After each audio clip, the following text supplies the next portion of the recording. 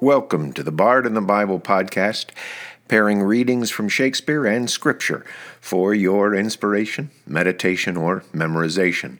I'm Bob Hostetler, the author of The Bard in the Bible, a Shakespeare devotional, and your host.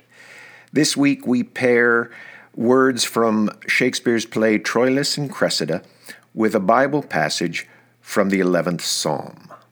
First, Ulysses' words in Troilus and Cressida, Act 1, Scene 3. Oh, when degree is shaked, which is the ladder to all high designs, then enterprise is sick.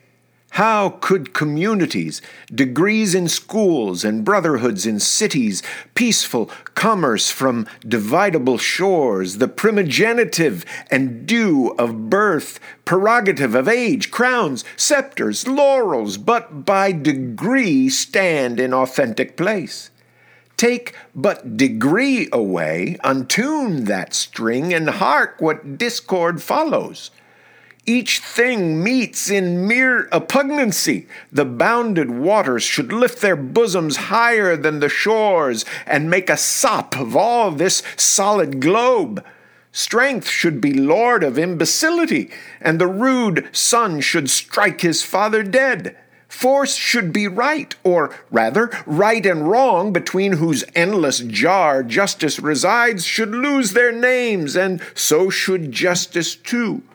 Then everything includes itself in power, power into will, will into appetite, and appetite an universal wolf, so doubly seconded with will and power, must make perforce an universal prey, and last eat up himself. And from Psalm 11, verses 1 to 7, which is the entire psalm in the King James Version of the Bible, in the Lord put I my trust. How say ye to my soul, flee as a bird to your mountain?